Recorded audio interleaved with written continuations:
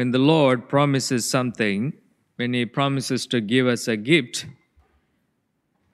He doesn't give it just like that, but He also takes time to prepare us for the gift. Any promises that He gives, He also equally takes time to prepare us so that the gift that He gives is not lost or misused.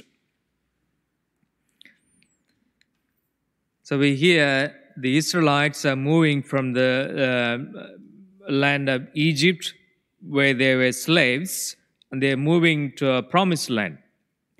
That God is giving them a new identity and giving them a promised land.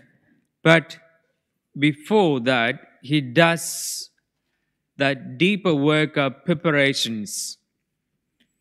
That as they go through that desert time, that He does that work of inner preparation to receive what He's going to give. Without that, they would simply lose it. The Israelites were moving from the land of slavery to a promised land, but in heart, their minds and in their heart, they were still Egyptians. That the slave mentality that they were living in, that's very much part of them.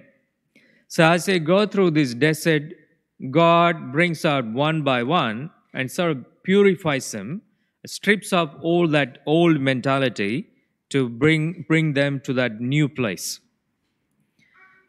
Today what we heard in the first reading, one of those, that Moses is going to Mount Zion for a few days, and he took time to return, and that so meanwhile the people got impatient, and they're thinking, look, he's gone for a long days, and I don't know whether he's alive or dead, or there were storms. Is he still alive? So let's do something. Let's make a calf and worship this calf.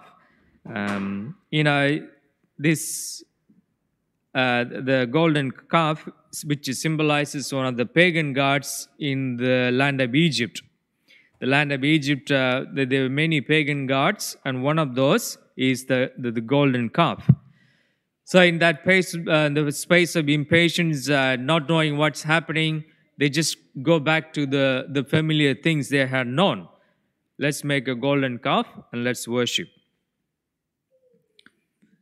And so the Lord actually destroys it as Moses comes in. He destroys that golden calf and really bringing them to the place of purification.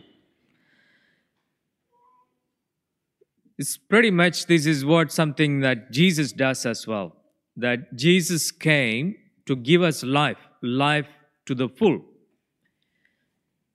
The Sunday we heard, whoever is in Christ Jesus is a new creation. The old has gone and the new has come. And so in each of our lives, God does that, the new work, the promised land that He is giving us, the new identity that He is giving us. But there is also that old mentality that we carry in our hearts and our minds, which we need to be stripped off. St. Paul says in the letter to the Romans, he says, do not be conformed to the pattern of this world, but be transformed by the renewing of your mind, so that you will know what's perfect, the will of God, what is pleasing and acceptable to Him. In other words, he's saying there's a need for us to sort of go through that purification to receive the promise, the life that God gives through Jesus. The life that in fullness that God gives us, that's, to receive that, there needs to be an inner preparation, an inner purification that needs to happen. And sometimes, that's a hard space.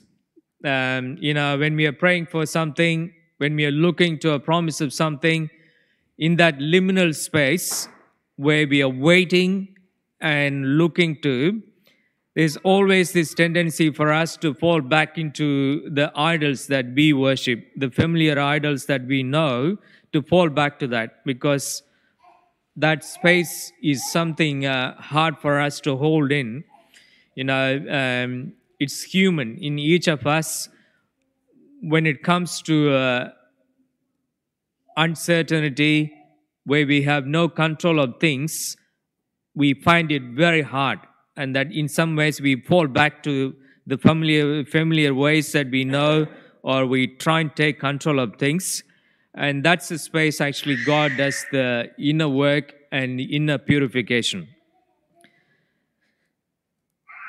And so it's important that we wait on the Lord and hold on to His promise and yield our heart to the purifying works that He does.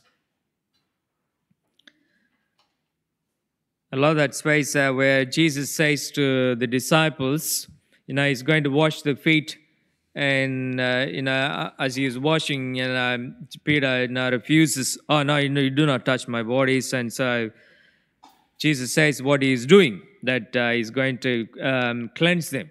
And so He says, well, if that's the way you do it, just cleanse me my whole of my body, And Jesus says, you have already been cleansed by the word that I've spoken to you. Every time we come to Mass, every time we listen to the word of God, there's a cleansing that God does.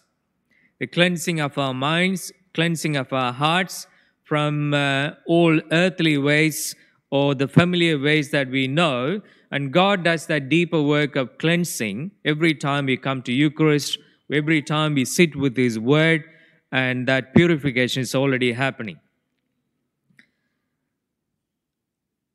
To make sure that the life that He gives, the gift that He gives, is sustainable and is used to the best of His glory.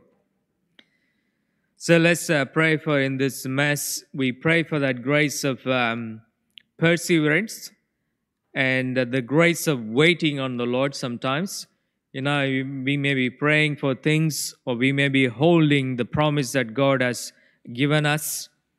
In that time, it's also equally important we hold on to the Lord, we wait upon the Lord for Him to do that inner works, so that the gift becomes really treasurable in our hearts and is used to the best of God's glory.